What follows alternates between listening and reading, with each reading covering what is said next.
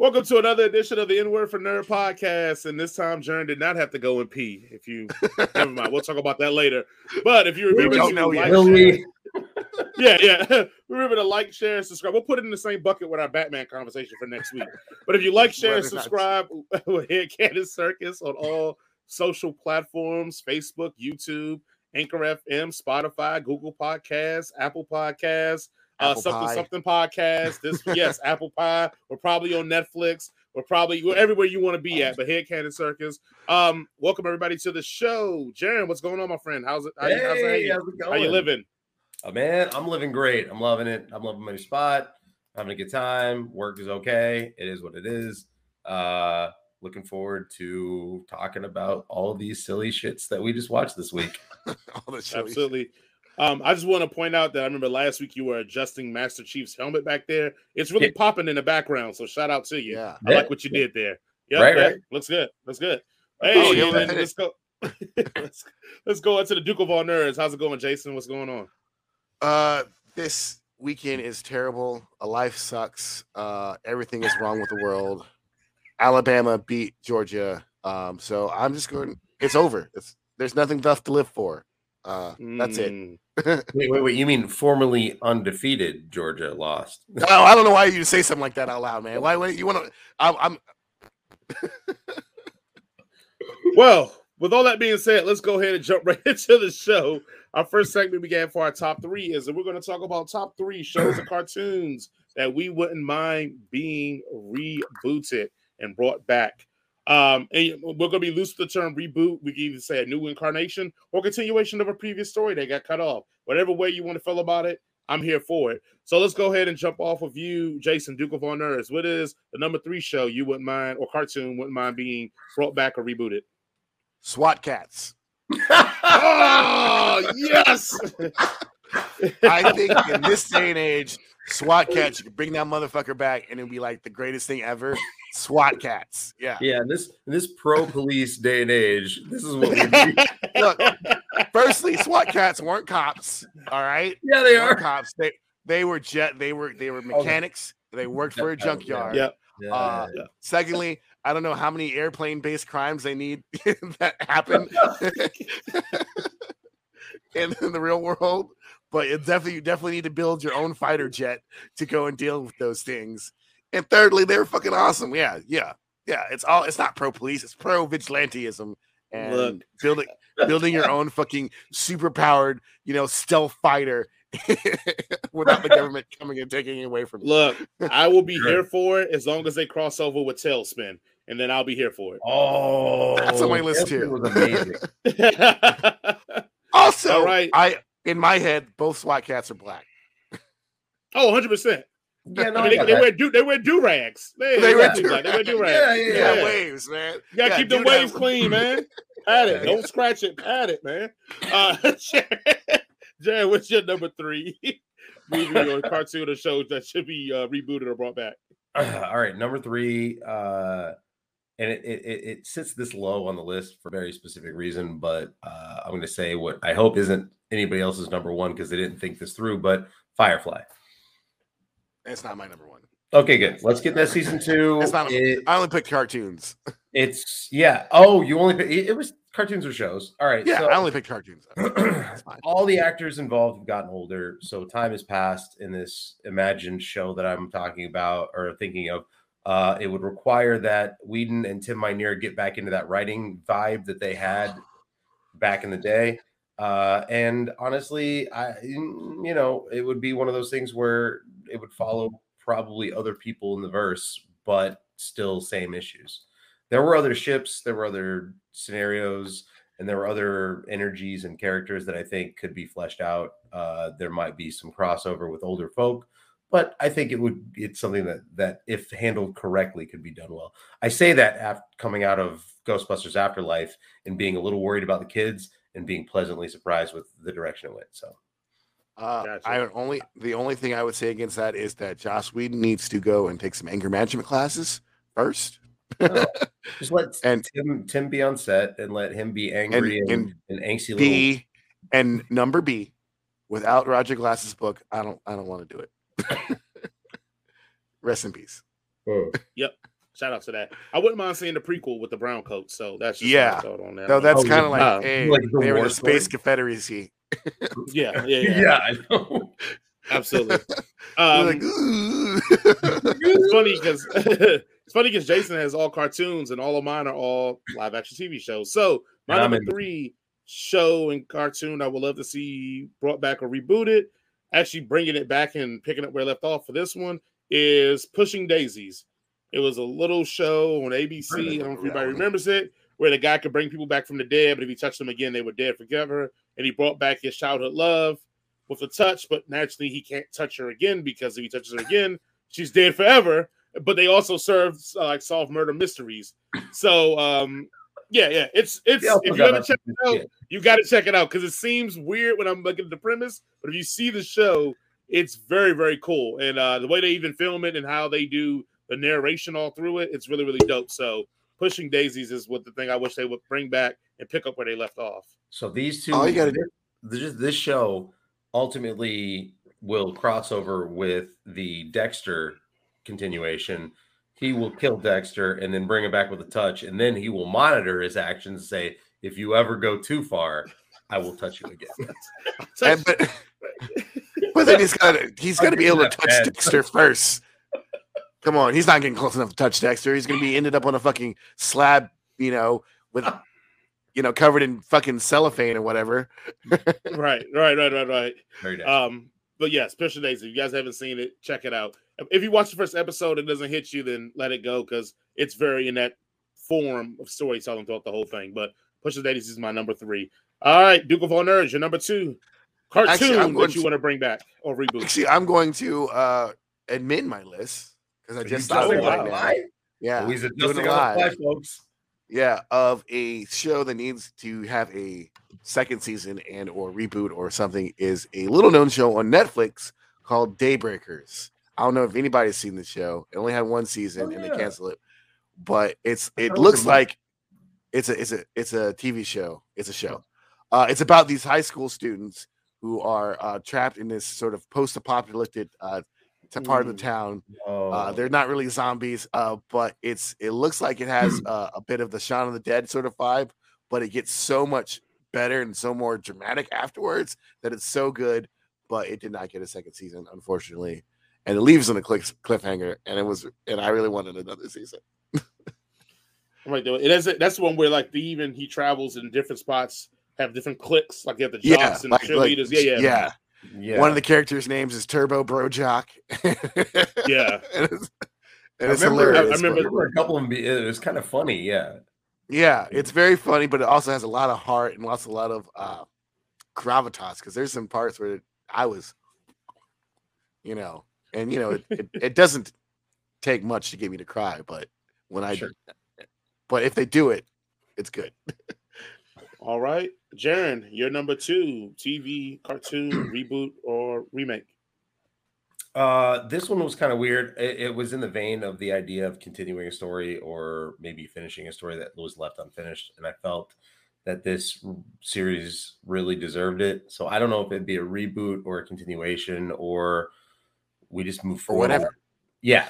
But they stopped Star Trek Enterprise right at the 4th season where it was about to enter the Earth Romulan Wars. And I love Bakula as Archer, and I love all the crew. I just want them to be like, let's just fucking bankroll this and continue the story because they had ideas. They had a whole story. They had more than one series written. And just like DS9, when they got to the Dominion War, like they pivoted the show. They took 4 seasons to introduce you to everybody and kind of get you comfortable with everybody. And then shit broke bad for the Federation. And that's exactly what they were on pace to do in this. And then they just stopped. And it fucking left me with the biggest Federation style blue balls I've ever had. So I'd like them to, get everybody back, get the crew back together. And even if it's just Archer recounting it almost, I don't know. Get the theme song back together too. De-aging technology. Because he got old running around in the swamps of Louisiana doing CSI shit afterwards. So. All right. I guess the lens on me. So This one, I will say this. I'll go complete reboot with this one. Which go ahead, Jaren, roll your eyes. I'm just going to go Buffy. Easy, just reboot it, make it good again. Make it good. Eliminate the last couple of seasons that were kind of trash. Buffy But was good. Yeah, Jaren hates Buffy, so it's fine. I just don't understand, like, how you have so much fanboy love for Joss Whedon, but you don't like his most famous product. Let's not get into it because I've heard the argument before. It's too campy.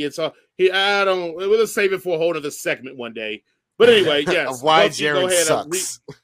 Go ahead and reboot it, or if you're going to reboot it, I wouldn't mind you even it taking place with one of the former Slayers, like Robin Wood's mother that gets killed by Spike. Like I wouldn't mind having her journey be chronicled. But yes, I would say reboot. Go ahead and reboot Buffy. All right. Duke of all nerds. You go 2099 and do future Buffy. Yeah, you could. Future vampires. Yeah, what they do, they have the comic with it. I forgot what it's called, but yeah, they do have the future one where she actually has the scythe and all that stuff, which is pretty dope. That's cool. Duke of all nerds. What do you have? We mentioned this show already. No one put it in the list, but it was mentioned. Tailspin.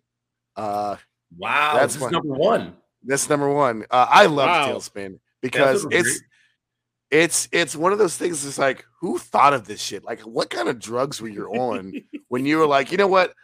Jungle Book. Okay, so what can you do with them? Make them like 1930s pilots. Instead of in Cuba. Like, all right, I got an idea. But like, and you can have a rope, and a child can hang out the rope of the airplane, and you can surf on clouds. It's a little cloud kicker or something. I don't know. Yeah. The best part? Child deaths, it'll be fine. The best part of it, they were like, "That's a good idea, but we need like a Disney character to really anchor it." And they're like, "How about the people from the Jungle Book?" Yeah, sure, yeah, they could be them, like Baloo. Like people love Baloo. Like Baloo, yeah. Their necessities, yeah. Make the guy who's the laziest human being in the world a workaday pilot. I don't know. He has a job now. King Louis runs a bar. Right. Give him a stereotypical overbearing woman that he'll fall in love with. Yep. But I loved it. I ate everything. I love Tailspin. They should do another one. You know, maybe like even like do like I could even imagine like them doing like a modern take on it, but still with the planes and stuff. Like making a more modern world where people are still flying around and they have their own personal planes and shit. You know. Well, they touched bases with it in the new DuckTales, which was a lot of fun. I was about to say, which was like very disastrously funny, but it's kind of a tragedy. Look at it. He's just there still trying to run this airport company with this fucking air glider. Like pretty tragic. I'm not good. I am Blue. I'm not good at business. Somehow this makes sense. All right, Jaren, what is your number one movie? Cartoon or TV show to be reboot or remade or continue? This is going to be maybe not overly surprising, but this is something that I honestly think, after I say it, it's going to make a lot of sense, and that there's probably already in the works, and I just don't know about it yet. Ghostbusters, like the animated series, the real Ghostbusters, like doing the real Ghostbusters. Yeah, probably doing a CG version of it, but holding on to the character design, maybe making it a little more modern, but maybe pulling in the voice actors, because I know Murray won't. It's hard to get him on set for anything more than a day and a half of shooting, but that motherfucker will sit in an air-conditioned booth and talk all day. So you get him, and Aykroyd loves everything, and Ernie Hudson, he's down. You get those guys to actually take up the voices, and I think you keep in vein with Afterlife, where you add like a young character instead of having Slimer as the thing that is just like kid friendly. You could probably do a really awesome evolution of the real Ghostbusters, and miss that kid in the wheelchair, but that cool little spooky girl that hangs out at Ray's Occult. You could have a lot of fun with it, and it's pretty terrible that you have a guy in a wheelchair, because like what happens if you go to a house that's not handicap accessible? Every house ever had stairs. He's gonna sit out in the car. Like, what's going on? Like all these houses are built before they had like the Disabilities Act of 1936. Come on, guys! Like he can take care of the perimeter. He got the perimeter. Yeah. But two things about the real Ghostbusters: Ernie Hudson, always looking for a job, tried out for his part, didn't get it, and didn't get it. Lost out to Arsenio Hall. Yeah. And two, the guy that voiced Peter Venkman also voiced Garfield. And guess what? Bill Murray also voiced Garfield because of the guy who sounded like him voicing Garfield and voiced Peter Venkman. Good. Always good to have trivia. Always good to have trivia. All right. And then I guess last but not least, my number one show that I wish they could do either incarnation for it. I wish they would just continue it, but all the people involved are going to be way too old. But a little show called Briscoe County Jr. and Bruce Campbell. I would love if they just found a way to continue that because they already were playing with time travel, so you can pretty much go jump into that and bring him in as an old Briscoe in the future and let it run. I would love for that to come back and finish that. Holy shit! That's actually first time I actually knew about Bruce Campbell was from that show. I didn't see Evil Dead till later on, so that was my first introduction to Bruce Campbell, man. That and Hercules and Xena. And then I saw the Evil Dead after all of that. So, I as well. That was my path. I know. I guess we may have an honorable mention too, because I know Jason had one that I was right for too. But Gargoyles, honorable mention. Gargoyles is one of those things. If you bring it back, like you better not fuck it up because you're going to destroy everybody's childhood. Then, you're going to have people burning them down. Second favorite thing that Jonathan Frakes was involved with. Yeah, he directed a lot of episodes. He was Thanatos. Yeah. But also, Goliath's canonically black. Facts, so 100%. So I mean, to deal with a chick like Demona, you got to be a brother to deal with Demona. You can't be no soft, simple white dude. In the 90s, it had a diverse cast because Montoya was Hispanic Native American. Yep. You know, the villain was Greek Xanatos. David Keith and his dulcimer tones being Goliath, and like that's a brother. I don't care if he got 6 foot scaly wings. That's a brother right there. So if they reboot it and they have more characters of color, some neckbeards like, oh, it's too woke now. Like, no, that shit was woke to begin with. All right, right. Dude, you had a character named Brooklyn for crying out loud. I mean, like. Yeah, but some of the younger ones were white because they were getting into shit that brothers don't get into. Only person that was white was fucking Hudson, the old one. He was the only one that was white. Broadway, that's a brother. That dude smoking pot, getting high, eating. Lexington is that typical black nerd. Like no one knows what he's talking about. Like fucking, I don't fucking know what you're talking about, Lexington, but. Lexington was my favorite. And then Brooklyn the dude's name is Brooklyn. All right, come on. That's like straight from the streets. Like, oh yeah, let's name a kid where he grew up in Bed-Stuy, do or die. Fucking Brooklyn. Look, this is the first time that me and you've had a racial split bias on them. I can't go there. I mean, they was riding motorcycles and they were our brothers riding motorcycles. Hold on. I understand that, but they were looking up to fake ass white action stars. That's white people shit, man. Like people ain't walking around there like, are you telling me Danger Squad? I love them. You didn't look up to fucking Arnold Schwarzenegger. You didn't look up to him like I wanted to be him. No, I never want to be Arnold Schwarzenegger. No, like hell, even in the 18, we was like, man, we fucks with Mr. T, but I don't want to be Mr. T. Like, what are you talking about? That's too much work. He's always yelling about being afraid of heights. Yeah, motherfuckers wanted to be Shaft. Yeah, we wanted to be Shaft. Broadway is a brother, at least. All right, well, that is our list of top 3 shows or cartoons that we decided should get a reboot or remake or just continue their story. Again, tell us what you think in the comments. Let us know if we missed a show or a show that you think it's just itching to be redone. I'm pretty sure somebody's gonna give us something wild that I'm gonna make sure we read on our show so we can tease them about it. So until then, we'll wait for there. I'm gonna throw a curveball here real quick. Did both of you guys watch Hawkeye episode 3? Hell yeah. Yeah. Just real quick, what you guys think? Yay, nay? Yay.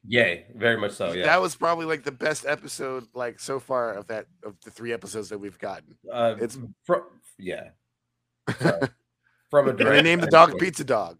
Yeah, from a director standpoint, turning that camera around in the car during that chase was really brilliant. that was Yes. Matthew Vaughn level cool. That was fucking phenomenal. That was well done. Literally, when I watched it, I was like, the car Yeah. is a masterpiece. Like, yes. It stands out in a Marvel thing too, because they're generally a little more whitewash. Like, I don't want to say whitewash, but they're a little more. You were safe right. with their directing style. But this one, that was the director that day was like, listen, we're gonna spend a lot more time setting this up, and it's gonna be awesome, I promise. And it's- just all the stupid trick arrows were fun too. Like, yeah. Well, the trick arrows were fun. Were you born here that are worse than that? right. Like trick arrows, but it's also so many little things. And you know how I love the little things that just they make me be like, oh, like the whole thing. You'd be like, yeah, I guess it'd be easier if we I turned this way. Yes, another archer would know for an archer, like, hey, it'd be easier for you to shoot your arrows if we rolled it this way. That made me think. Also, my complaint. I feel like sometimes Marvel hears my complaints and is like, yeah, rewrite this into the new script. Because remember, my complaint for 1 and 2 was like, how this chick just fresh off the street getting guns in her face and she cool with life. And in this one, she was freaking the fuck out. And I'm like, thank you, Marvel. Like, they have to realize like this ain't no fun in games. Like, you can die, ho. So also, I really want Hawkeye to say that. Like, you can die, ho. That's gonna be the next episode. He's too much of a father to do that. But I do like that they made her have that freak out ability. And then the way they played with his hearing in this episode. I know we don't talk about sound effects a lot, but the sound here was just like it was movie level how they played with this hearing and all that, which is really, really great. So yeah, I'm here for it, man. Yeah, apparently the actress that plays the main antagonist is actually deaf, and everybody on set learned a basic level of ASL to communicate with her, which I thought was very, very cool. Deaf and an amputee. Yep. Oh, that's real. That's not CG. Okay, yeah, not CG. Heard. Well, she did. Whoever they cast as the younger version of her, dead fucking on. Yeah, they did find really another good person. They just went back in time and pulled her out. Like, oh, you're gonna get a TV show real quick. We're gonna put you back. Yeah, that final scene with her is young her, and they cut her. I'm like, fuck, they did a good job of that. And the shout out to the Pym arrow. Come on. Oh my god. Yeah, chuck a little Pym tech. Oh, it's beautiful. Just so good.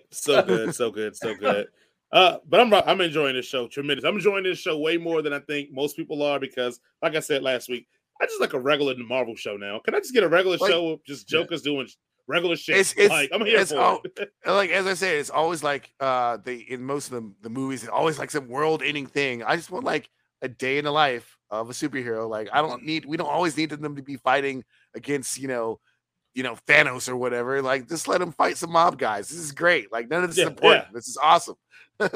You get the impression that his biggest conflict in this is managing what he needs to do so that he can get home and have Christmas. Like honestly, he knows deep down he could just fucking cut and run and be home for Christmas. It's like do I need to wrap this shit up? Absolutely. It's like the world's not ending for everybody, but the world would end for him if he didn't be home for Christmas. And that's a great line I have. It works, and then also it shows, the thing that they don't show a lot in these movies: a hero being a hero. Like he's deciding to stay to protect her because he has no other reason. Like you said, he can dip. And her life can be her life, and he good. He'll make it home for Christmas. But it's like you can see it in his face. He's just like, "Oh, you seem pretty good in this stuff. I feel like you'll be fine. I'm gonna get right." He's like, "Yo, I got that Ronin suit. I'm good. All right. You can handle the rest of this, right? They're actually looking for you, so right. They know where you live. Yes. Don't go home. See you later." I got kids. I can't be a part of this.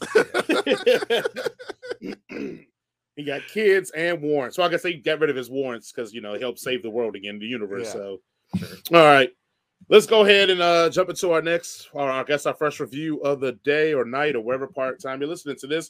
We're going to talk about Masters of the Universe, Revelations, Part Duel. Let's go ahead and start off with you. Let me go, Sharon. Let me go last on this one. Oh, you want to go last on this one? Okay. Okay, because mine's going to be short and sweet. So you can go. Okay, well, then let me go give everybody. The story continues with Skeletor and his newfound strength attained with the Sword of Power. Attempting to fulfill his dream of killing Prince Adam, now that he is in a weakened state.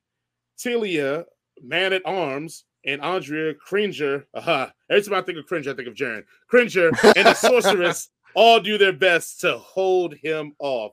Okay, I guess, Jason, do you want to go first on this one then? I'll go real first, and this review is gonna be real short. I couldn't even get through the first episode. I was bored halfway through, and I was like, I don't feel like watching the rest of this.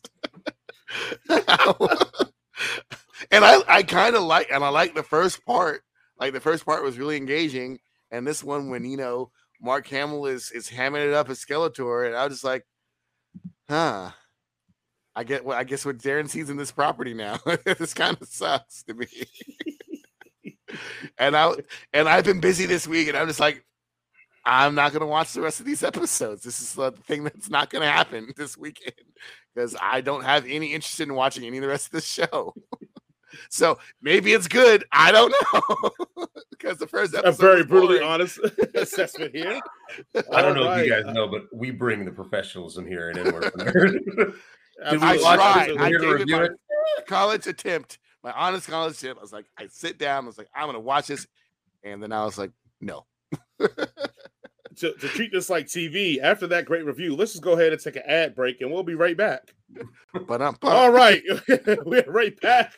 We're starting again. We're going to review. Look at a review for Masters of the Universe, Revelations Part 2. I guess I'll go ahead and jump on in here, and with what I have here. So basically, you wanted He-Man, and Kevin Smith said, "Fuck you, I'm gonna give you Adam." Now there's nothing wrong with Adam. The show, there's plenty of things wrong with Adam. Right, it is Masters of the Universe.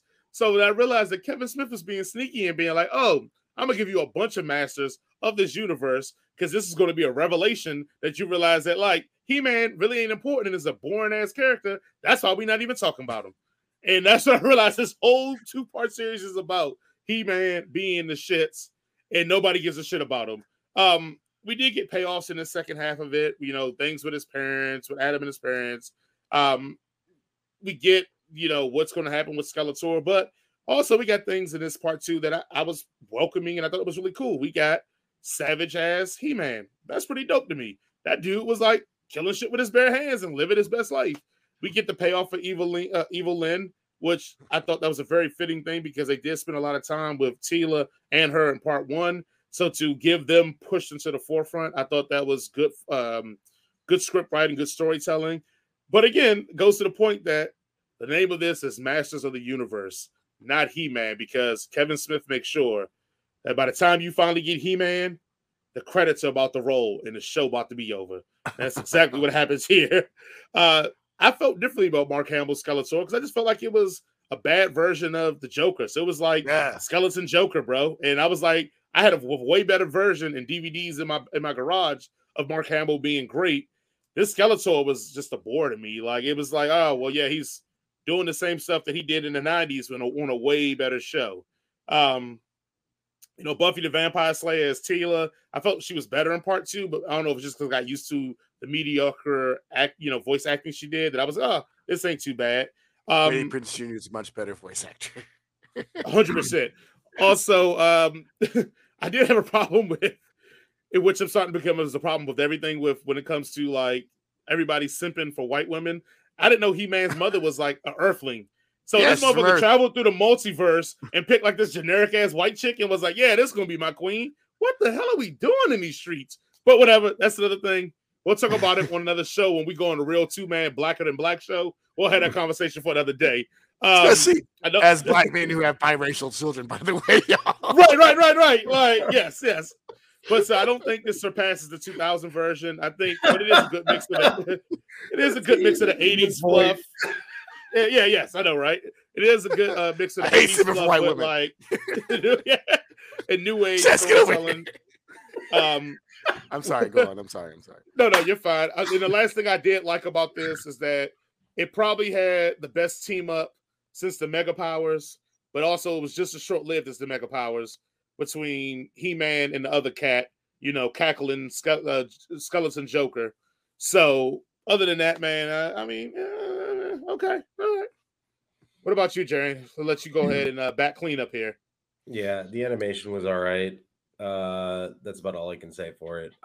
Yeah. It's not sneaky. The fact that he called it Masters of the Universe, he let us know from the rip that we're not going to get any He-Man in this bitch. No, he's like, nah, I'm gonna tease you with it.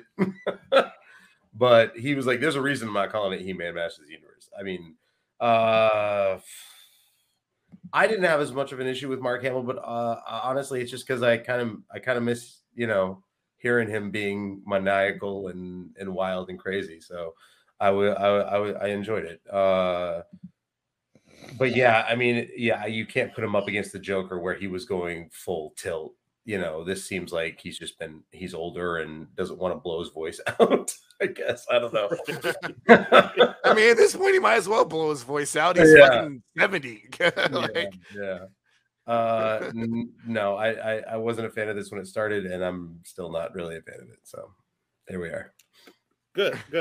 Let's go into the favorite segment for me, which is questions. I have some good ones for you guys. For this one, you're gonna love this. Before we do that, I guess we give our rating. Jason, what is your rating? I wasn't feeling this one. It's a 1. Woo, Jaren. Oh yeah, 1.2. 1.2. I just wasn't feeling it. And for those people who might like this, have fun. It just wasn't for me. I gave it a 3. I mean, it's good for all the bro dudes, and if you really like He-Man, I think it's a good Masters of the Universe story. So I don't mind. It didn't bother me that much.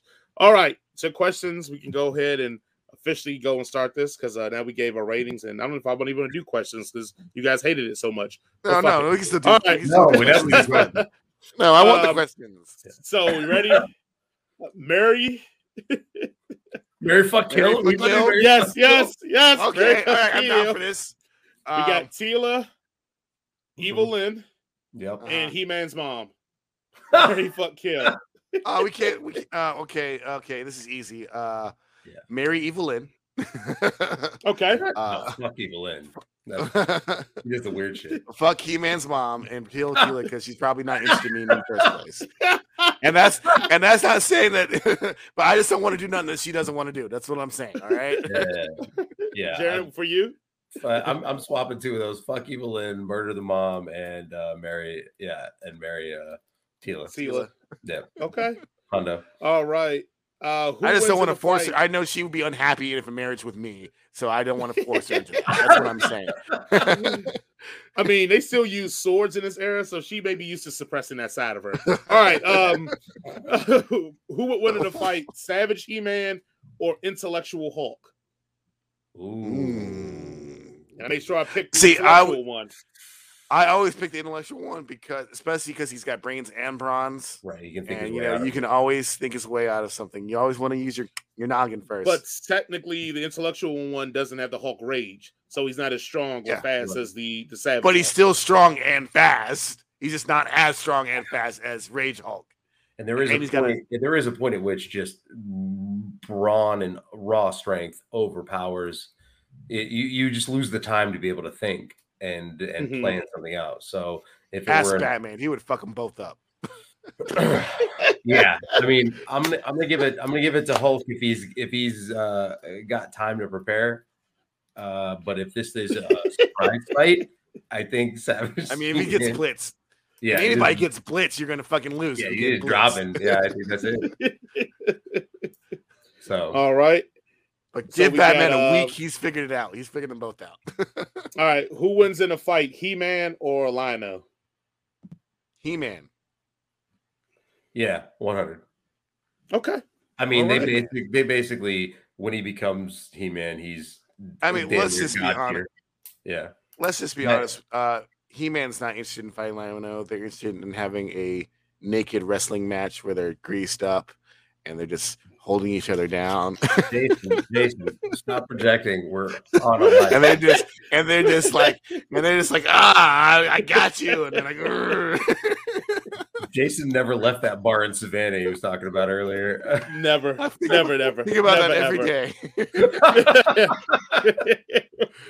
Well, let's shift gears to something else here. Let's go ahead and shift our gears on over to Hitmonkey on Hulu.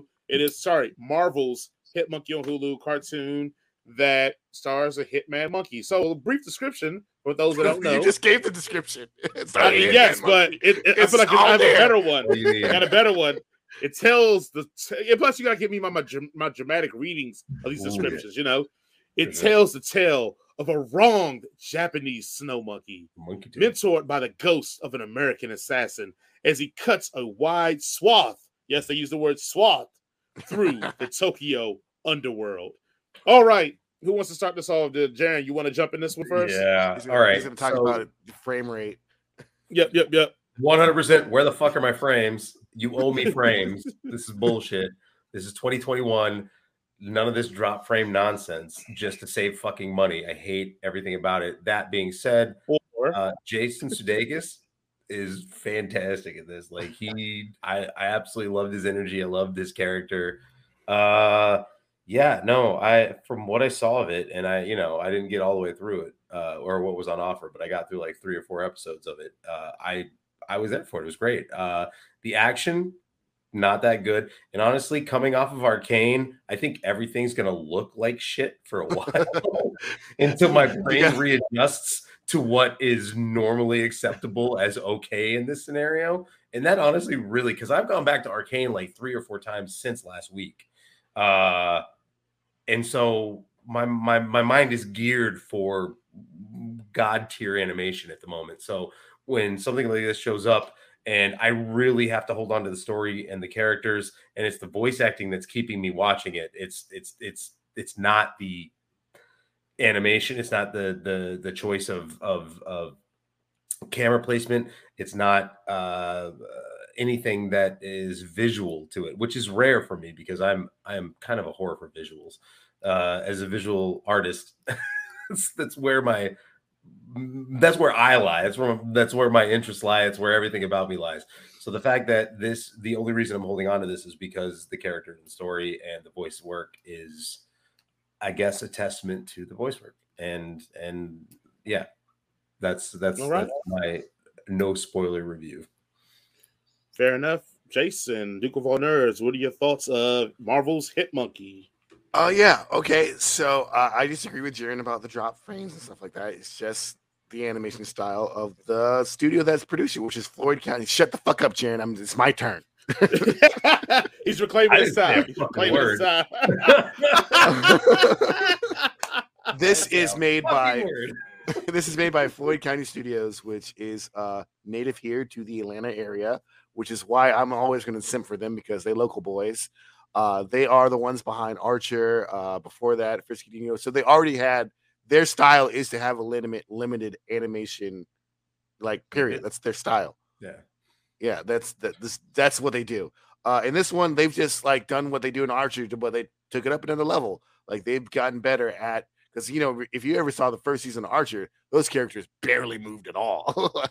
Or if you even go back to like what they were doing when they were 7030 Studios, when they were doing C-Lab 2021, where they just cut up old shows and basically animated them in Flash, and it was horribly, but it was fun. Oh, it's just still animated in Flash. It's not animated in Flash. Flash doesn't exist anymore. Duh. It's in Toon Boom now. But I like the character art. I always like they have a strong illustrator-like character art style, which I think is really, really good. I do enjoy like a lot of the action in this. I think it's pretty cool for me anyways. From what they were before to now, they've grown leaps and leaps and bounds. Jason Sudeikis as Bryce, you either love him or hate him, because sometimes he's just like shut the fuck up, dude. You're just like some stuff lands, some stuff works, but sometimes it's just like he just keeps talking and he keeps talking and he keeps talking. I'm just like, let the monkey do the business. All right. But otherwise, I am really having a lot of fun with this show. I think this show is fun. It gets to the point. At first, when I saw the trailers for it, I was like, who wants this? This looks stupid. But I have returned my mind on, because when they all suggested, I was like, this is dumb as hell. I'm not watching this shit. But I've turned my mindset around to it, because there's a lot of goofy shit going on. It's a fucking monkey assassin, for crying out loud. It's like there's nothing. there's nothing better than that. Right? There's nothing more I can say about this show. Like it's fun. It may not always be funny, but it is always fun. So I am enjoying it thoroughly. All right, and before I jump into my review, we'll go ahead and take a quick ad break. But Ad break. All right. We start playing music in between it. Yes.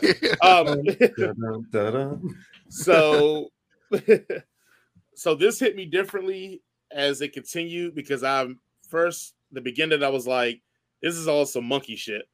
And then you're right. Once you get the style of what they're trying to do, it does work.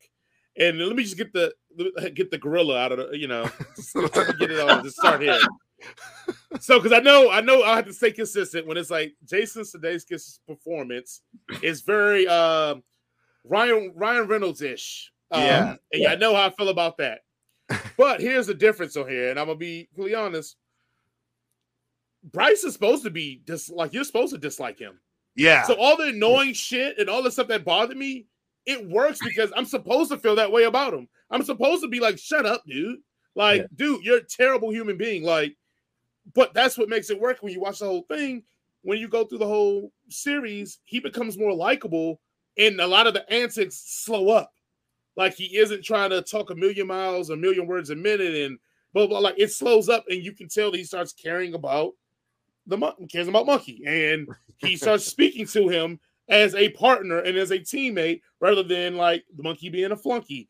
And so when I looked at it and I go, hey, you know what? Yeah, I'm like, this works. Like, this is what I think I hate about Ryan Reynolds versus how it works. Like, Ryan Reynolds does all this stuff, and even if he's supposed to be a good or bad guy, he's charming enough that we're like, yeah, it doesn't matter. Like, it's no nuance to the performance of his wittiness.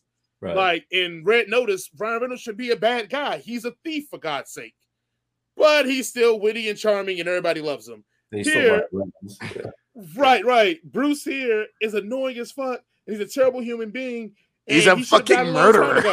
Yeah, he should have died a long time ago. I'm glad Jason addressed the animation because I knew that was going to be contentious for Jaren. And as me being a non-animator, it's always hard for me to argue animation with him because I don't know. I just only know what I like and look. This stuff works because this movie literally is a pulp comic booky kung fu western noir feel. So I feel like the loss of the drop frames actually adds to that presentation. It almost feels quasi like it's being ripped from the comic book page from some of the shots and some of the split screens. So that's why I figured you wouldn't like the animation, Jaren, but I thought you would like the director's eye because there's a lot of good shots in this show, especially a lot of good shots where like he's killing people and then like it like pans to him and the blood splatters up over the screen and it's a lot of just good, cool shots. So I was surprised that you didn't appreciate that. Right. I'm surprised you didn't appreciate that one on that one. But this story is just a revenge epic. It's pretty much Kill Bill meets Ghost, which again I'm here for. Genre mashup. Right. I'm all here. Yes, because the animals were King Kong. I guess. Man, them animals are talking mad shit. The monkey won't push their shit in. I was surprised when he do it a few other times, but anyway. And I do love Marvel's use of like Lady Bullseye and Silver Samurai. I thought like, hey, if you're gonna empty out the drawer of crappy characters, do it in this kind of show where you're gonna have complete fun with them. And if something happens to them, nobody's really butthurt about it because nobody gives a crap about these characters anyway. You got to hold on to Silver Samurai because I guarantee you there's going to be another Wolverine story somewhere, and Silver Samurai shows up for that. You only can tell the same 3 Wolverine stories over and over again. That's true. Hard. That's true. But I'm here for season 2 if they decide to make it. So that's where I got there. We want to jump into ratings real quick. Can I Jaren, just say? Go ahead. Jason's right about one thing. I didn't know that this was the same animation house behind Archer. Ironically, when I was watching, I was like, "Oh, these guys are like slightly better at Archer's animation style." Yeah, Archer animation style. If we're just talking about if I go back a while, or I finish watching the season and I take that into account, then it is good to see them progressing further.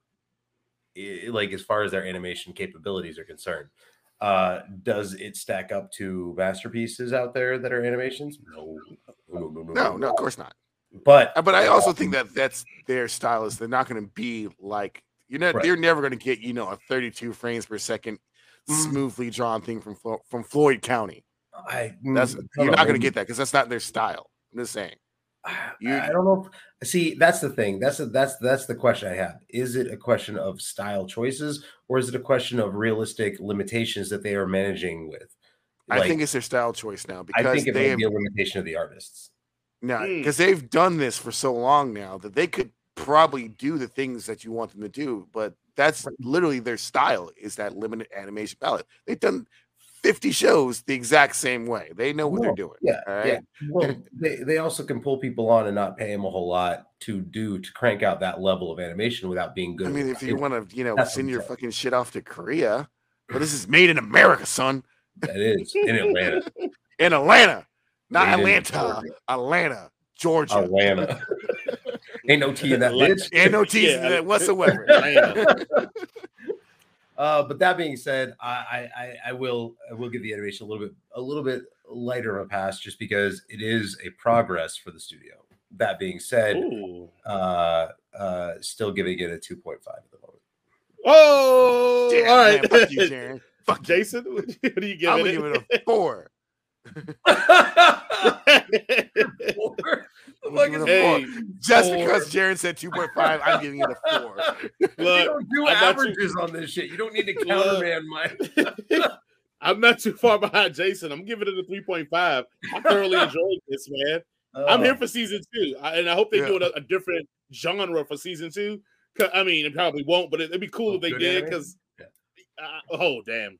I need to do that to him, bro. But I'm Look, here as long as it. there's a monkey killing people, I'm good. Absolutely, monkey going monkey. Also, did you? And I don't know, maybe it's just a weird thing for me, Jason. I don't know. As you kept watching it, did you start feeling like you were understanding monkey?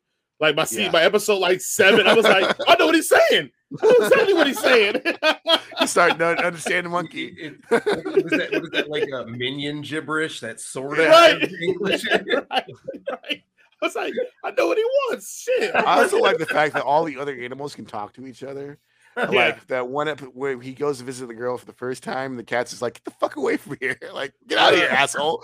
Look, monkey should have pushed their shit in, bro. They was talking real reckless to this dude. Like, look, I am a straight up murderer. Yeah, he's talking real crispy over there behind that glass. I gave my family that I love these hands. I will kill you. I love it. At one point, the cat was like, "I got a Uzi in the litter box." I was like, "Yes." Yeah, I'm here for it. All right, I guess let's go ahead and jump on over to questions. So I do have only have 2 questions for this one, but it should be fun. And it's funny because it's all stuff we kind of hit on. The first thing, who do you hate more, the Silver Surfer in this movie or the Silver Surfer in the Wolverine? Oh, Silver Samurai. Wolverine. Oh yeah. Sorry, Silver Samurai. I'm saying Silver. Silver Samurai in the Wolverine. Yeah. He sucked. I love the Wolverine the movie, but y'all fucked up at the end. That's back when Fox was kind of doing approximations of characters. He's Silver and he's a samurai. That's all we need. Yeah. Robot. Let's heat up his sword enough to melt animanium. Okay. Yeah, like indestructible animanium. Yeah. Get the fuck out of here. Who wins in a fight, Bryce or Archer? Bryce is a straight murderer. Yeah, I mean, Archer's Archer is lucky. Archer gets lucky. Bryce is like, lucky. Nah, I'm gonna kill you. So does Domino. Yeah. Archer's got Lana and the rest of ISIS. It's not ISIS anymore. It's not ISIS anymore. So, they changed the name in what was it, season 7? Yeah, it was I think it was 2-3 seasons ago. Yeah. Still funny. So, funny. Jason, you're taking Bryce. I'm taking Bryce. I'm going to say that Bryce is going to attempt to make friends with Archer because he's a very lonely character, and Archer's going to use that to manipulate him and end up killing him. So I think I think in that situation they become best friends and they just go around murdering people and shit. And they've just quit each other. Kill him. Did we just become best friends? Like, yeah. I'm gonna say when we were pitching Step Brothers 2, I never thought that it really should be this. Archer and Bryce. One contract killer and one privatized spy organization. Golden Boy. Mama's boy. Oh man. All right. Well, let's go ahead and shoot on to one of our last reviews of the day. We're going to talk about the new Disney movie Encanto. And I guess let's get our beautiful description here for everybody. Let me get my pipes ready. Sing it, Jason. The Madrils are an extraordinary family who live hidden in the mountains of Colombia in a charmed place called Encanto. Yes. The magic of the Encanto has blessed every child in the family with a unique gift. Every child except Mirabel. However, she soon may be the magical's last hope when she discovers that the magic surrounding the Encanto is now in danger. Dun, dun, dun. Yes, you can tell that I don't go to church very often because I can't do my black church very well anymore. I nailed it. I mean, whoa. Mr. Mark. I'll go ahead and start this one off here. Encanto should have been called Encantano because as ambitious as this film is, it all takes place in one place, and that is just that crib, pretty much the whole freaking movie. But also, like I say it's ambitious, one, because it is culturally ambitious, but also, more importantly, like for Disney, we always expect the big adventure. They go somewhere else. They have to leave from their home and do travels and do things and come back a better person. This is ambitious because I think they maybe walk down a block to a lake, and that it ain't much going on here. So it's all contained in this magical home, and like this magical home damn near rivals like any wizardry in Harry Potter, because this magical home is like a nanny. This joke can take care of everybody. It make extra rooms. It make you get your shoes. It is like, I want the home. Fuck all that other stuff. Fuck the powers. Just give all that. Just give me the home, bro. But the magic in here does play fast and loose. Just when I started being fascinated about how and why this magic works, I end up actually being more intrigued with the mystery that was going on. And they do give you some kind of generic reason of how the magic works, but I figure if a mother loving their child can bounce a killing curse onto somebody and kill them, I can believe whatever magic goes on from the rest of my life whenever you just make up some reason why. So with that being said, they magic because they can magic. That's the bigger reason here. But the only real issue I had, well, I guess it's two, but the bigger issue I had with it is that it seemed like everybody in the family liked Mirabel, and she was a good character, and they enjoyed her presence being around, and she seemed to work extra hard to make up for the fact that she didn't get powers. And then all of a sudden, like in the last act, it became like everybody secretly hated her. And I'm not including her sister. Mirabel, you're a bitch. Yeah. Like, did you feel that? Like in the last ending, they were like, yeah, you ain't got no powers anyway, ho. And you're like, whoa. Like this chick was helping y'all and fixing stuff and helping with the party. And y'all was like cool with this. And all of a sudden, when she started asking questions, y'all was like, nah, you stay up out of here, man. It ain't got nothing to do with you. But the story is still, but again, like I said, the mystery and the story of how it unfolds, it's a good written story, especially with the limitations of the atmosphere and location and the limitations of, we've kind of known, but the story's been told before. So to kind of make it go the way it did, I thought was cool. John Leguizamo was probably the biggest star, I think, in this whole thing. When it comes to how he acted and performed, his voice acting is phenomenal. You buy into Bruno from the first moment you see him to the last line he speaks, because John Leguizamo does his thing on it. But and I guess the other nitpick I have is some of the music, but I know Jason's probably going to talk more about that, so I'm going to save that for his review. Let him go with it.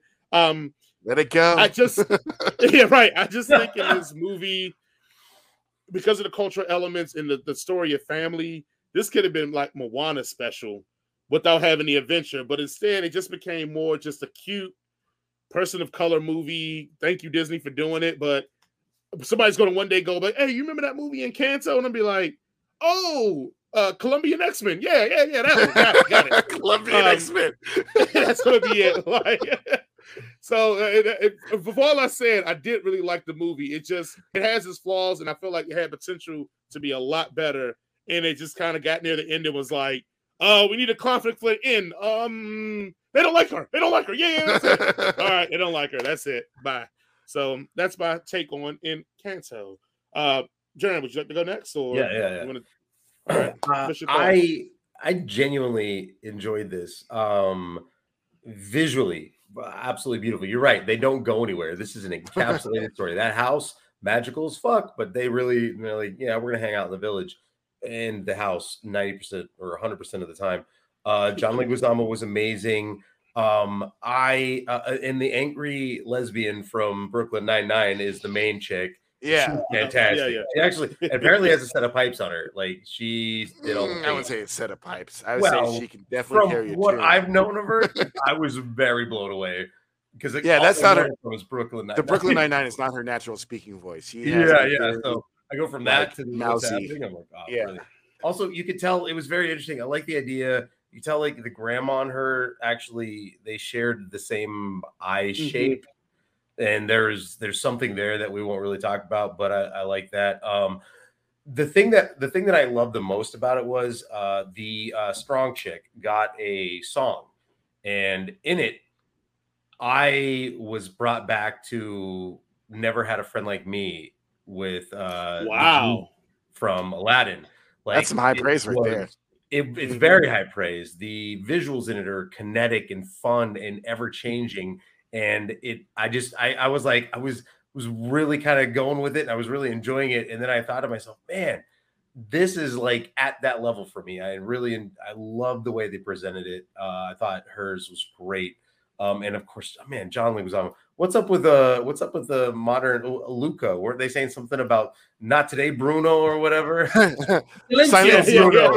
People hating on Bruno lately. Literally said Bruno, like get out, Bruno. Like go away, Bruno. No, we gotta talk about no. I'm like, damn. Folks be hating on folks named Bruno lately, and I just not them, you baby's Bruno. I don't watch a whole lot of anime, but I got the idea that this was like an X-Men family, and then you had the non-mutant in the mix. It felt like the All Might, Small Might thing from that what is it, Big Hero Academy or whatever it's called, where the kid was just didn't have a quirk at the beginning until he ate that creepy old man's hair. So Japanese animation is weird. Yeah. Don't tell nobody. Tell your parents. Don't tell your parents or the police.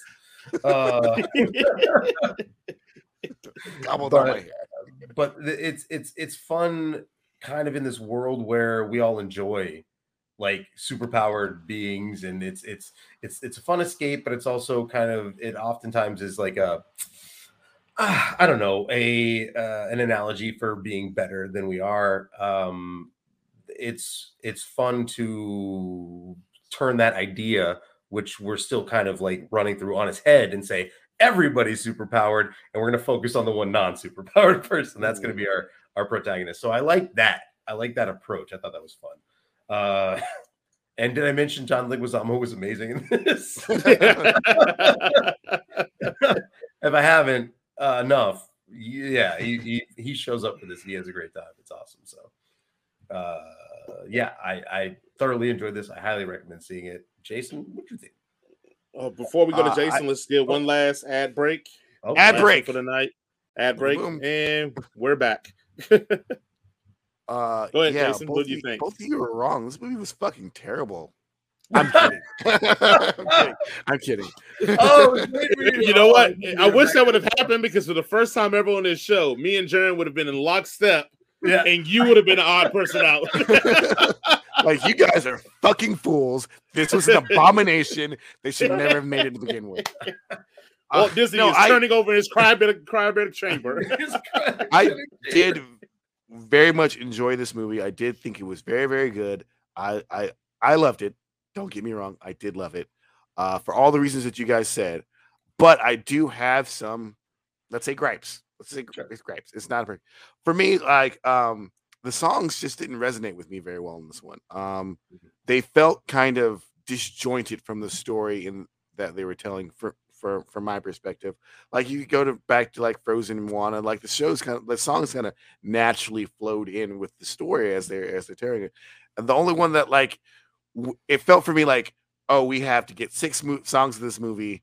By minute 15 we need a song. By minute 25 we need a song. And just like, it felt chopped up to me. Especially the one with even though I enjoyed that song the most, the Horse Girl song, because she is fit. I'll let her pick me up any day. I'll be your donkey stack. Yeah. It just felt like, oh, we're talking. Oh, now we need a song. So she just starts singing the song. And that's musicals in general, but like it just didn't flow enough for me. And my only like my major gripe with this, Disney movies are great. Animated movies they're great, but they're not anymore phenomenal. I feel like Disney used to be the thing that drove animators to do better, right? Like Disney was the cream of the crop, and I don't necessarily feel like that's the case anymore. I feel like Disney is like we do something very well, and we're gonna do it, and like don't do anything outside of that. Let's leave it right here where we're at. And I think there's other studios out there who are like, nah, let's just throw our balls to the wall and let's go out and let's make something masterful. Yeah. Yeah. And I feel like Disney it's like McDonald's. It's there. They were great at one point, but and they'll always be there, and you will always go get yourself some chicken nuggets from McDonald's. But is that what you want? When you got Five Guys or you got, a steak out there. Man, Five Guys is expensive. Fuck Five Guys. Five Guys. It never tastes like there's 5 whole guys in it. I saw a tweet that said, fuck Five Guys. Should just be a few Negroes. Right. Man, get a burger, be $27. You be like, $22 for a goddamn burger and fries. Bullshit. Bad analogy, Five Guys. All right, not Five Guys. I'm just saying, like there's studios out there that are doing, chef quality work, and and Disney is turning in. I'm not saying that this movie is McDonald's. It's the best thing on McDonald's menu. I'm just saying but it just feels like to me that Disney is set in their ways, and they're not going to move the ball any further anymore. And that is kind of disheartening. And I definitely felt that in this movie, even though I thoroughly enjoyed it. I want to make that clear. I really, really like this movie. I think Disney Animation has been playing catch up to Pixar for a while, and I think they've finally gotten where they are equivalent. So I feel like we're at that point where we'll see if they progress any further. Yeah, I think you're right. At this moment, they're stagnating. I definitely agree with you, because for a while Disney was like, "Oh, we're not going to do any computer generated. That's what Pixar's for. We're just going to stick to 2D." And then, like, obviously the market changed. Yeah, and they're like, "Oh, okay, well, maybe we should probably do CG in house." And they did learn a lot from Pixar and take a lot of things away from them to make Disney stories more relevant to the modern age. But then I feel like they just stopped. Like they were like, "Oh, here's a line. We're good. We made it. We'll just do this from now on." And and that's not a bad thing if you're good at what you do. I mean, like, they're good at what they do. Don't get me wrong; they're good at what they do. But like, they should be. It's Disney. It should be like the best thing ever.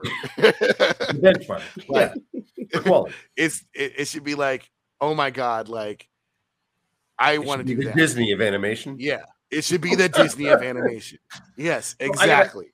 I was watching this, and I did have something, and it came to mind when you were talking about the songs, and it made me think. These songs, in my opinion, seemed heavily dependent on the visuals that were being presented along with the songs. Do you think any of these songs are songs that you could like listen to in a car, like on the radio, and it would have the same impact? Like, there's one song very developed with the visuals. Maribel's song. Go ahead, Jason.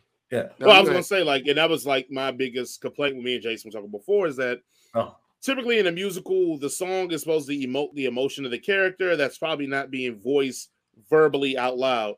I feel like in this, they verbally announced what they were feeling and was going on. And then they were like, "Oh yeah, let's just do a song about it too." And it was like, hold on, like you just told me, why I got here another 3 minutes of you singing about what you just said out of your mouth. Like, right. And I think that's where, so going to your point, like, I did feel like all the music was tied to, like, you have to see this, like, especially the song about the powers. Like, it's going so quickly that if you don't see them actually showing the powers, like you're not gonna. I can't sit in my car and bob my head to Storm. Like I don't care about Chick got Storm powers and Chick can hear a pin. Like it doesn't work unless I can see it. So yeah, I agree.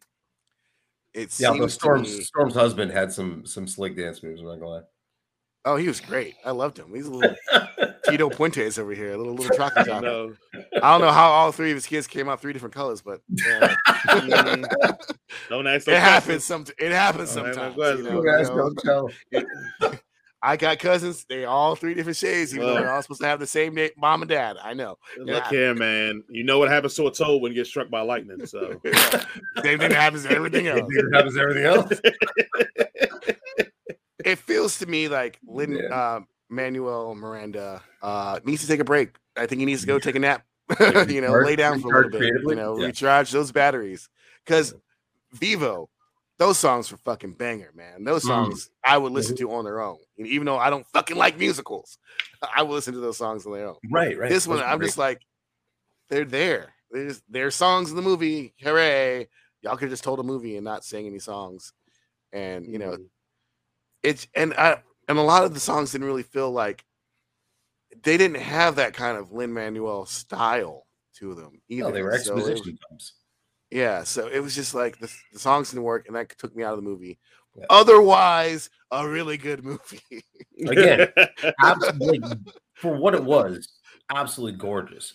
Yeah, huge. Yes, huge jumps in animation quality. Facial animation was great. I was going to say, like, their facial animation was so spot on. It was so good. Yeah. But we've seen better. I've seen better. Right. Jaron, what do you give the rating for Encanto? 3.8 is my rating for Encanto. You should see it. I agree. Jason? 3.81. What the fuck? You're gonna make me add another digit to the rating thing that I'm gonna slap over the rating? No, I would give it 3.8 as Jaron. It's a good movie. It is good. It needs to be seen. Recommend. Yeah, recommend. Damn, I'm right there with it. I'm at a 3.8 on it, man. I thoroughly enjoyed it. Chappelle! Oh my God. All right. Fucking family house. I love it. All right. Let's go ahead and jump into some quick questions for in and around Encanto. All right. So question number 1. Out of the powers that you saw, what powers would you want? That shapeshifter kid was having way too much fun. And I would absolutely be doing that all the time. Can you imagine doing like jokes where you're doing impressions of people, but then you just literally slip into their face to do the impression and then slip back? Oh, I feel like there's going to be a problematic moment with that at some point. Yeah, I'm there for it. I guess the only one I would like that doesn't seem like it would be a burden is the talk to animals one. The rest of them seem like I don't want to hear everything that everyone has to say. You're the kid from fucking the Planeteers that's like heart. Yeah, you're the worst. Yeah. I'm fucking my tea. They needed my tea. They didn't just leave in the shit behind. Wind, water. You're like, nah, I'm gonna talk to animals. I mean, everything else, like the girl that could listen to everything, like that seemed like, I mean, like you could be talking shit about it and she could hear you. That's not great. The girl who made flowers, no, thank you. The person who had to keep with the storms, that would be so annoying. And then the super strong girl who could definitely pick me up anytime she wanted to. They just kept making her do shit. Like, nah, like. And then fucking Bruno. Think about it as you live in an urban world. So I love that you're like, I'm going to talk to animals, and all you're going to be talking to is fucking chihuahuas and fucking squirrels, cockroaches and shit. Yeah. Who don't have anything good to say. They're just like, no, you got trash. You got trash. Then why the fuck are you talking to me? Get the fuck out of my face. I got squirrel shit to do. Also, the fact that once his power activated, they all wanted, like, the animals wanted to jump on him and hang out with him. But his room was amazing, though. Like, his room was fucking tight. Like, we didn't get to see many rooms, but the one we got to see Bruno's room, out of stairs. Fuck that noise. And we got to see Isabella's room with the flowers, and I'm like, oh, that would mess with my hay fever. Mess with my hay fever. Okay, and the last question I had for you is, which John Leguizamo performance was better, Bruno in this one, or Tu Wong Fu? Oh, I was about to say you're gonna do. Oh, you're not gonna bring do up the Sid. pets? What about Luigi? Once again, Bruno or Tu Wong Fu. What All right. performance was better? You know, in I'm Tu gonna Wong give it to Fu, Bruno. you had Wesley Don't tell me Snipes more. and Patrick Swayze. Patrick Crazy. Swayze, who looked like men in dresses, and then you had John Leguizamo, who was looking real fine. He looked like a chick. He was like looking a real woman. fine. I don't know. That made me really confused as a fifth grader about what's going on when I saw that movie. Bruh, I did not understand it when I was a kid until I got older. Like, oh, they're all men. I knew they were all men. I knew every one of those people. I was like, but John Leguizamo. Remember, I'm a little younger than you, so I saw it a little younger. So for me, it was like, Mm, why these chicks mm. look like men? There was a very young RuPaul that had a sparkle in his eye. Oh my god. So you got to Jaren? choose. So Jaren chose Bruno. He chose Bruno. Yeah, Bruno. Yeah. Oh. Just because it's a little more culturally appropriate for his background. Yeah, like nowadays, I would think Tu Wong Fu would be a little bit problematic, so we'll go with Bruno. Okay. All right. Even though it's great when Patrick Swayze yells, "Get your hand off my dick!" right. All right. Well, let's finish this episode off with comments. We kept promising you guys we were going to read your comments, but now we're going to read it for you. We're finally here. Oh, actually, we just got a comment that came in 20 minutes ago, so we'll Fuck yeah! All right, 20 Yeah. minutes, fresh out the presses. Ah, All right. Juicy. So the first comment is from Sign Up Stuff, and this is about Arcane. It This is a goes, burner one of the account. decisions they made that paid off was not carrying over the airbrush boob window short skirt Barbie doll character models from the game into the series. It helped broaden Arcane's appeal. Also, Jinx over Harley Quinn, because Arcane doesn't treat Jinx as a hot, crazy chick. You generally feel sad for her mental illness and tragic circumstances. That's a hell of a comment, man. I ain't gonna Damn, for a Oh, burner yeah. account, that's Bring it really back. good. For Really burner insightful. account. Sign up. I do 69 like- or whatever.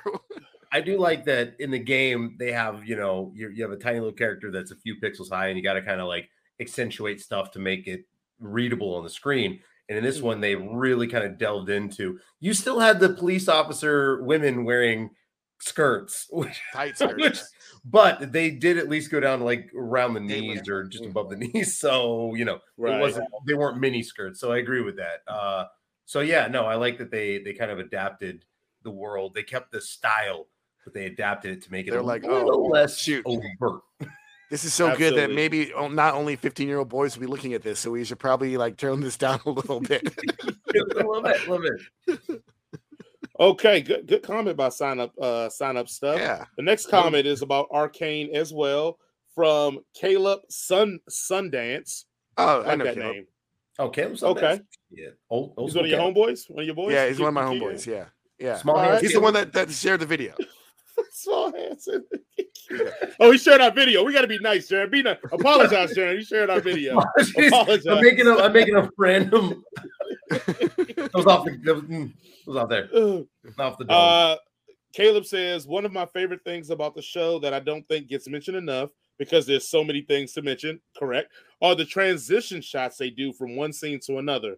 Most shows or movies, you get like one, at most two really solid transitions, and then they make you go, damn, that was cool. But they fit like 3 or 4 of them into a single episode, and it was never not awesome. I would love to see the storyboarding for this show, because it must have been wild with how meticulous they would have needed to be. Great comment. We're going to That the is a great storyboards, man. We don't even talk about story. Yeah, I and remember my first animation- storyboard board Okay. in class. This is going to Yeah. be just an anecdote.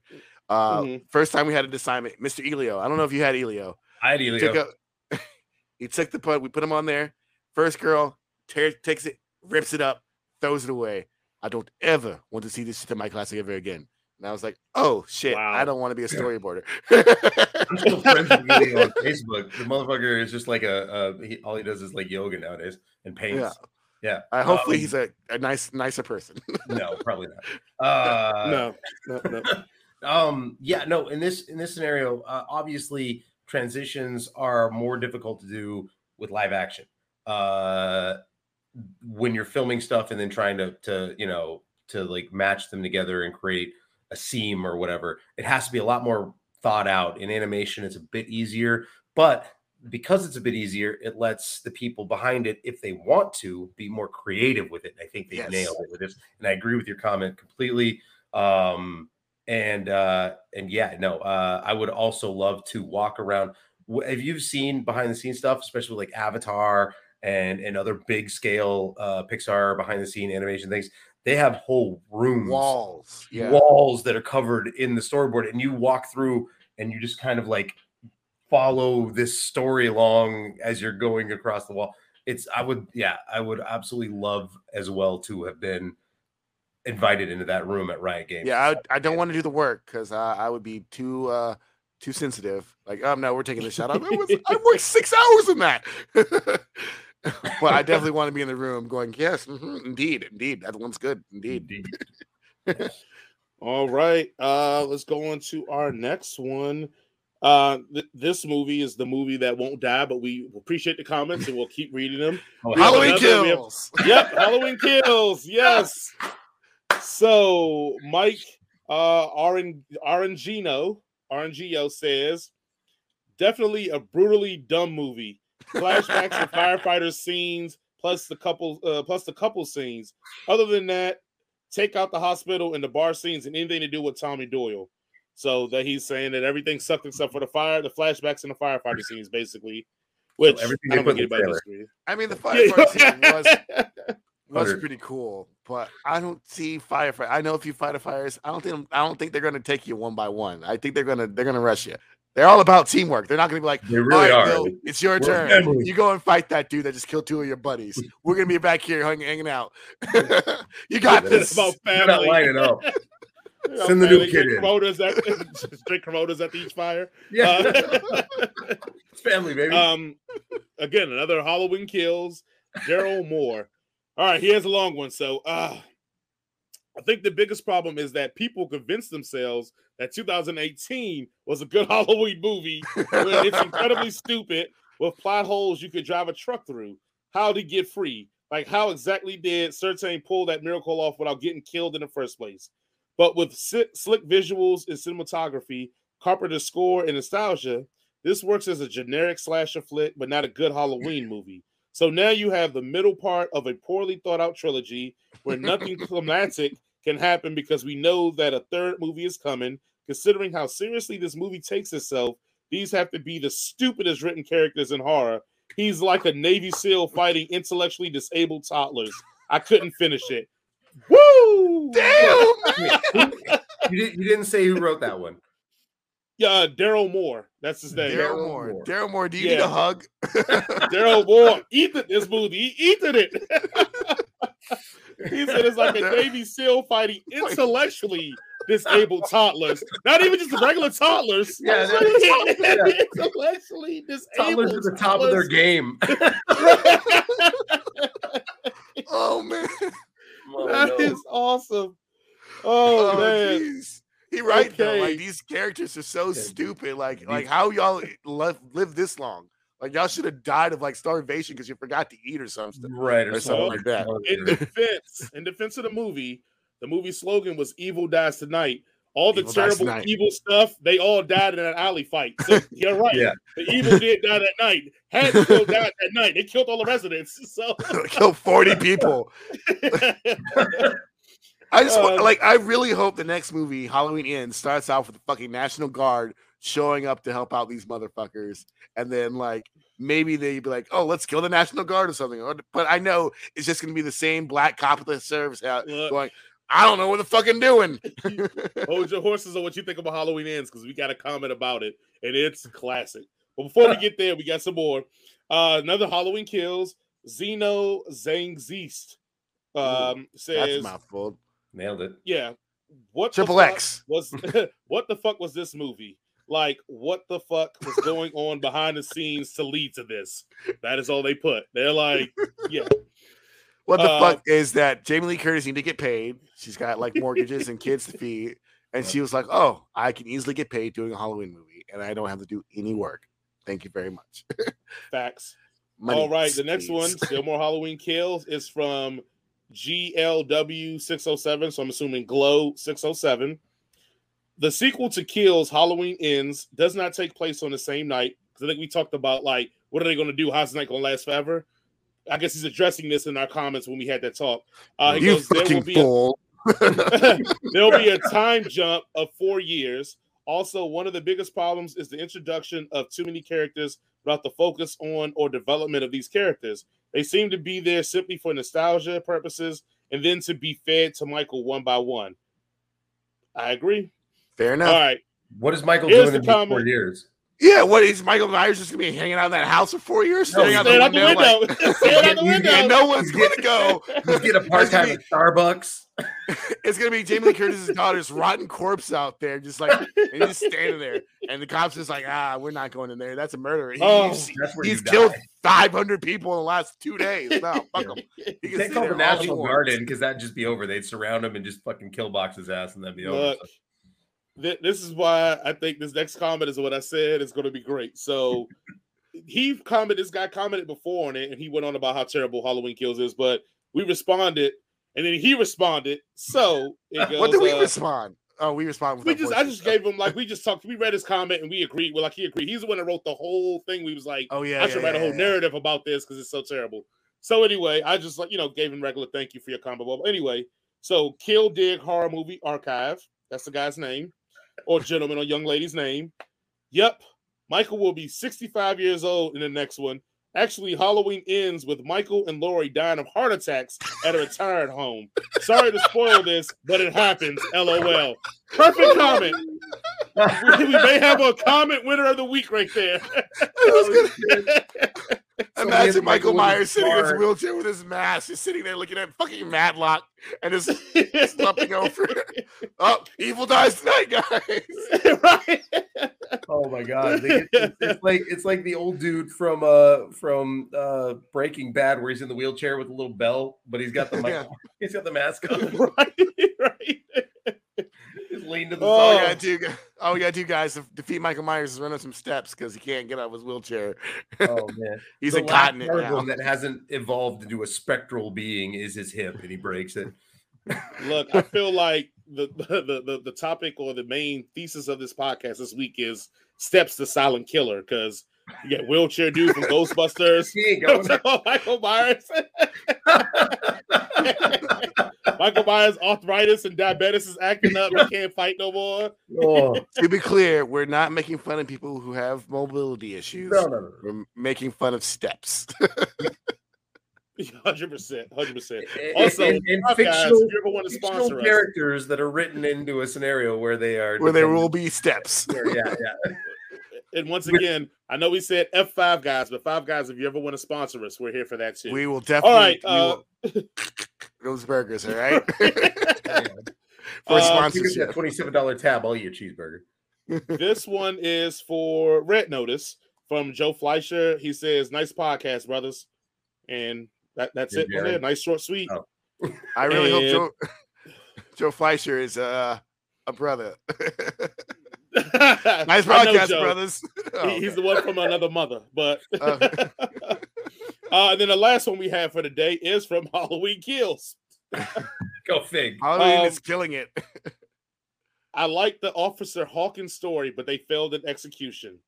And that is what he has for us there. Oh. And that's from Irish Vader 2119. Jaron, Which did you put I'm gonna something say on there? it's hard for Jaron. Jaron's like he's Irish, but he likes Star But Wars. Vader. What do I do? Yeah. What do I do? Jaron, could you please do an impression of an Irish Darth Vader, please? Well, I know this is on the spot for you. Yeah, no.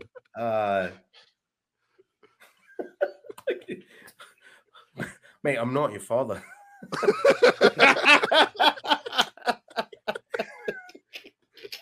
The fucking Jesus. No. Yeah, well, that's going to be on the internet now. Thanks. And you should not want it any other way, Jared. You I'm should gonna not want it edit- any other way. I'm editing on.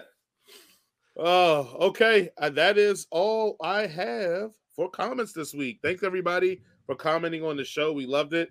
We will always read and post your comments and respond to them. So If you like, again, the material, if you have comments, please put it in there. Or if you just want to say some wild stuff to get on the show, put it in the comment section. We will read it and clap right back at you. Right?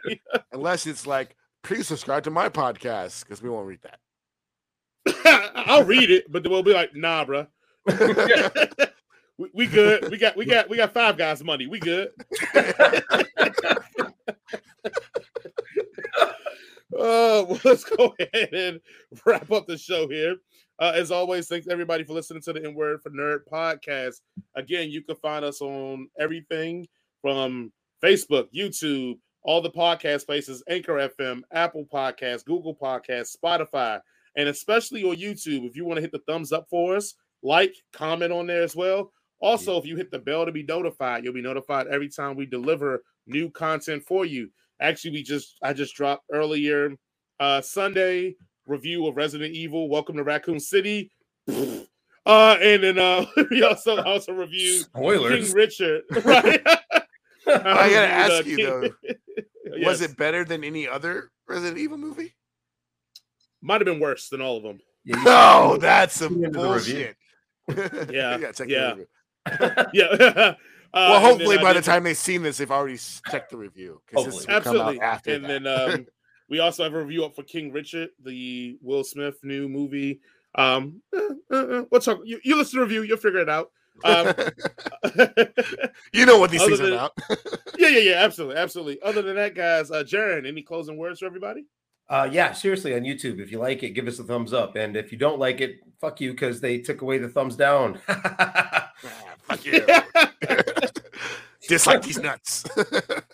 Look, no thumbs down. It just hurts our egos. Jason, any final words? The Dogs will win a national championship. We're still in it just because we lost to Alabama. Yeah, I believe. Also, be kind and considerate to one another, and tip your servers and bartenders at least 20%. Jaren needs the money.